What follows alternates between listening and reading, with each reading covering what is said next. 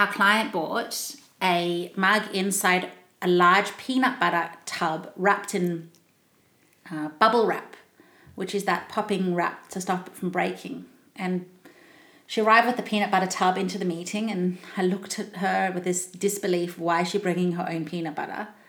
She then opened up the tub and pulled out a mug, and then I thought, is she bringing her own mug to drink my coffee?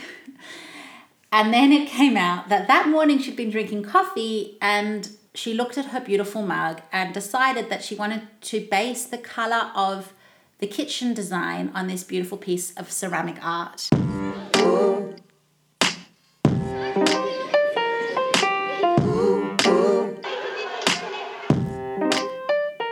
This is Open Studio by Studio York Architects. That was Jody York, and I'm Tove Lubinsky, and this is our podcast to share our architecture and design studio with you, to enable, encourage, and guide you through the renovation process. This episode is the heart of the home, kitchens.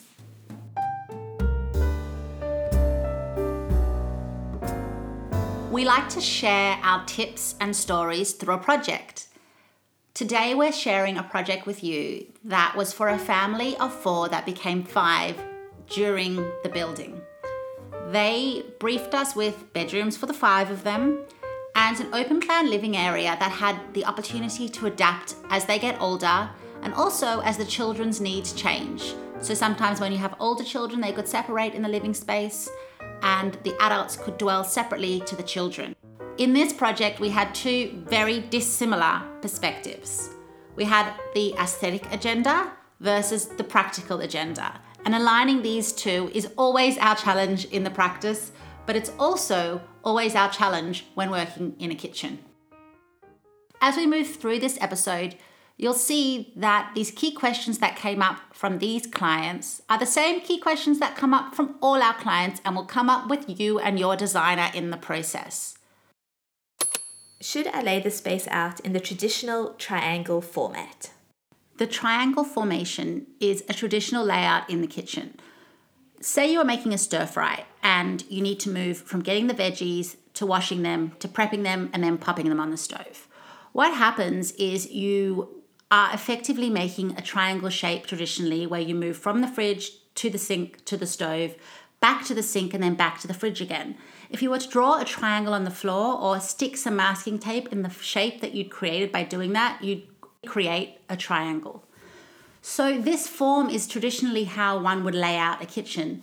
But as time has moved on and sites are not so conducive to this layout, there have been different forms of kitchens. For example, a more galley style kitchen where you have all these 3 components in a row and you can move in a line from one to the other.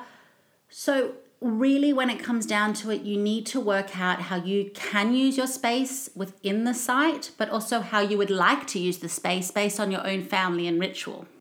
In the case of this project that we're working with at the moment, there was actually space to do a triangle layout, but the key question that threw a spanner in the works was where to place the sink. And that comes to our next question. Do I put the sink in the island? Obviously you do. Why wouldn't you put the sink in the island? Then you can put the dishwasher under the sink and da-da-da-da-da-da-da-da. No, that's not the answer. The answer is, again, it depends on the space and the family. And this is where your architect will return back to the brief, or your interior designer will want to return back to the brief as to how you use your kitchen. We know in this particular project, the client didn't want the mess of the sink visible as a hero of the room. So in this house, the journey or experience was down a hallway when you entered, and then it opened up to this beautiful open plan living space, which is quite a nice surprise when you walk in the room. And that key experience is what drove where to put the sink. Everybody's priorities are different. So you may think, but that's silly. Why would I hide a sink or put the sink at the back of the bench if functionally it's better to have the person who's washing up face the living space? And obviously these are the questions that are going to continue to come up. We believe that your designer will direct you based on your family's function and how your family really uses the space. So when the designer asks you this question, step back, think, and ponder how you as a family function best and where your priorities lie.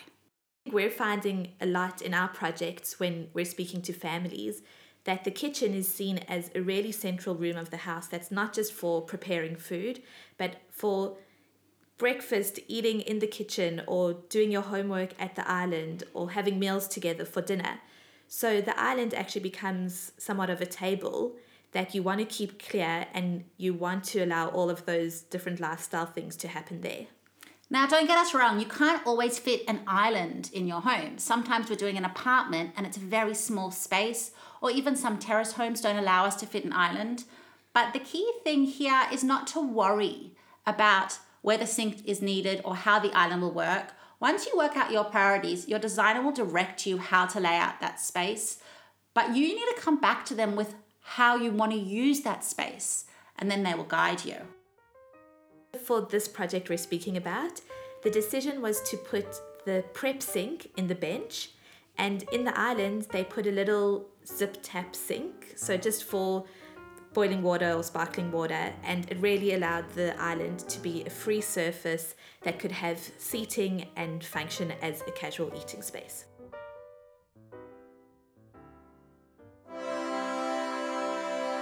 A little bit of history. Historically, the kitchen was the room in the home that was hidden from the rest of the living quarters, and this was done to separate social classes within the home structure.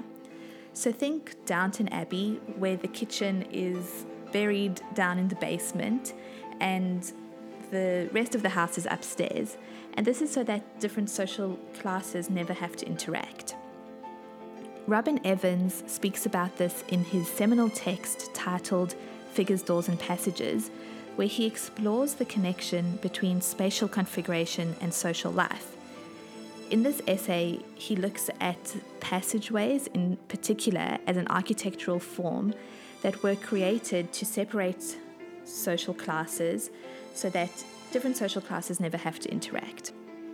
This idea of hiding domestic activities in the home has changed drastically over time, and the kitchen is a perfect example of a place where domestic activity takes place and is celebrated and featured within a home.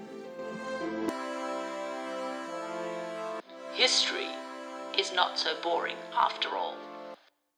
A significant turning point in this project that we referred to at the beginning of this episode was when our client came to our meeting with her mud mug. Mud is a local ceramic company that hand makes beautiful homewares and have recently gone international too. We use a lot of their products in our projects and we are really big fans. The colour of the mug was then transferred and matched to be used as the bottom cupboard's colour for the kitchen. And this is something that we were really proud to represent in the kitchen, a client-led colour and a client-led commitment to colour, which meant she was very committed to the journey. And these clients, interestingly, were so dissimilar in their priorities for the project. One party was very pro-practicality and the other party was very pro-design. It was really about finding a balance between practicality and aesthetic. And the use of this colour and this mug inspiration was a really lovely bridge between the two, because the more pragmatic party had brought the mug to the meeting, and therefore we had a wonderful connection and unification of concept with the more aesthetic driven agenda. And back to more of the practical side of things, we are going to ask a few more questions that we often get asked and that you should be asking your designer in the process. Which benchtop material is best? What? Which benchtop material is best? You literally could be saying to me, how long is a piece of fishing wire? I don't know. It is a genuine question that is on everybody's mind, and your architect or designer will come to you with options. And once again, as always is the case, it's about practicality and how you as a family and your ritual uses the kitchen. there are many options, but the umbrella options are natural stone, a composite, or a complete independent resin-based material. And when I say resin-based, there's a lot of sort of fluidity in that. If you want a natural stone, you're looking at variation in the actual porosity of the stone, and the density of the stone will impact how hard or soft it is and the ability for it to crack or get hairline cracks over its lifetime. Then when you do a composite stone, you're looking at quite the opposite actually, how strong it is and how much natural stone is in that composite. The more natural stone, often the weaker the composite. So the composites are effectively a man-made material because you're using part stone, part resin. And then the third option, something like corian, is almost like a resin-based material where it's one material through the whole thing and there's no melding of different surfaces that can create any sort of contrast or issue.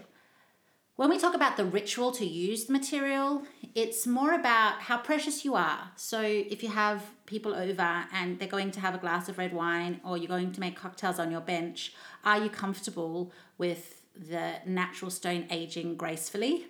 Or would you prefer something that would show nothing and therefore is much more durable long term and gives you the freedom to be a bit more rough and tumble in how you use it? And then on the other spectrum, when you go down a product like the corian direction, that is almost going to guarantee you something that you can buff out any error and easily maintain and easily correct over time, which when it comes down to certain families makes much more sense if you're quite hard on all your surfaces in the home. In this project, we ended up with needing to focus on the family's practicality and making sure that the surface was very durable but still had a natural stone feel. So the client selected a product which was a composite. It's by a local brand called Smart Stone, and it was quite a neutral colour with no veining. The agenda was that they could put a glass of wine on the bench and not feel like they needed to be precious with 3 children. But at the same time, we didn't want a busy vein that was going to detract from the beautiful teal base of the kitchen and the natural stone floors. So the balance that was achieved was quite a gentle beige colour that looked like a natural material but performed like a man-made material. How do I maximise my kitchen storage? Simply put, it comes down to drawers and cupboards, but more importantly, where you put your drawers and where you put your cupboards. That's it. You've nailed it. So it's where the drawers in the space are and where the cupboards are in the space are to make everything the most accessible and ordered so that the kitchen functions smoothly. And that you have zones for spaces that are everyday use, which should be drawers, and you have zones for your big platters that you use once in a while for entertaining, but you don't want to get damaged. Right. Often in our practice these days, we see more drawer use in the lower area of the kitchen, on the back bench and on the island. And this is because people don't want to have to lean down and lean to the back of a cupboard anymore. People want the accessibility of pulling out a drawer. So when you used to think that plates were stored in the upper cupboards and you reached to your plates or your glasses, it's no longer really a solution that we recommend. And you'll see your designers will direct you at this point again. They'll give you the freedom of saying, this is our ritual and this is how we use our space, but they may come back to you with quite a strong perspective on how the space will actually function and what is more ergonomically applicable in your home. What's also helpful, what we do in the practice often is we'll go through with clients the type of appliances they have and the bigger items that they need to fit into their kitchen. So that will guide then, do we need an appliance cupboard? Do we need a little coffee corner? So it's really thinking through what you have in your kitchen that needs to be stored versus what you want to be on display or accessible. In this beautiful mud teal kitchen, which we've been referring to throughout this episode, they had a purpose-designed space for their coffee machine. They also had a purpose-designed space for their Thermomix. And we will tell you the truth, when we got to the end of the build, we were unpacking boxes and I was there and the Thermomix did not fit in the allocated space. And whose fault it was in the end, we don't know if it was a joinery error or my error in our practice. But when it comes down to the final crossing T's and dotting I's on drawings, there are often errors. And we were lucky enough that the joiner was happy to move the shelf and make it fit. So really, there are going to be moments where you've allocated a space, and sometimes when the house is built, it just doesn't work. And it's not necessarily an error. Sometimes you find a better place that you would like. So there's no formula, but it's about working with your designer to give each item and each space functionality and purpose in where it's located. If your toaster is going to be something you use every day, if you want it to be on the bench, but you want it to be hidden, put it on a sliding platform so that you can pull it out when you use it and you can push it back. So there are lots of little cute hacks that we really recommend. And if you want to write to us on our Instagram, we can come back to you with some really great little hacks that you can talk through with your joiners or your designers to make sure you can realize your dream. And do things like hide a coffee machine or hide a microwave or place an oven in a way that it's the best ergonomic location for your back so that you can see the oven, so that you can get items out without burning yourself, so that it's away from kids, because there's all those things that come into play depending on your stage of life.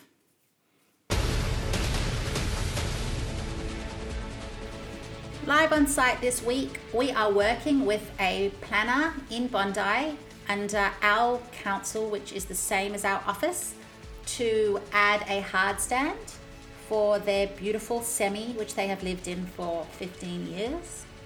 Our challenges this week have been about boundaries and depth of the front of the house.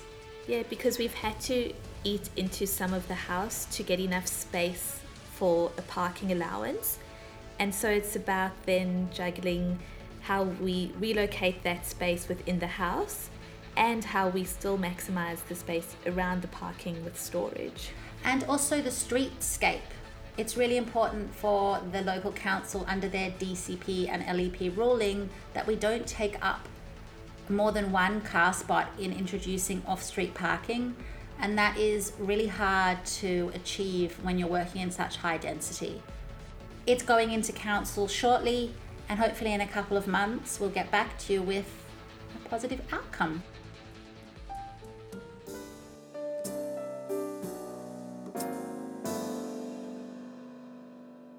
Here are some more things to consider. Do you want to have 2 sinks in the kitchen? Which floor should be used in the kitchen? Do you want a pull-out pantry? Do you want a built-in bin? We advise for and against these for different reasons, but it really is a personal decision. Talk it through with your joinery company, your kitchen company, your designer or your architect, because the outcome will be that much better when you talk through each of these small components. Kitchens are the heart of the home, and they do take so much time to design. It's worth putting the time in because they're the heart of the home and they are where everybody ends up. As history has shown us, it did not start this way, but in the end, the warmth and love in your kitchen comes through, and the functionality of the kitchen makes the house a more comfortable, happy place. We would love for you to give us a call and invite us into your kitchen for a cup of tea.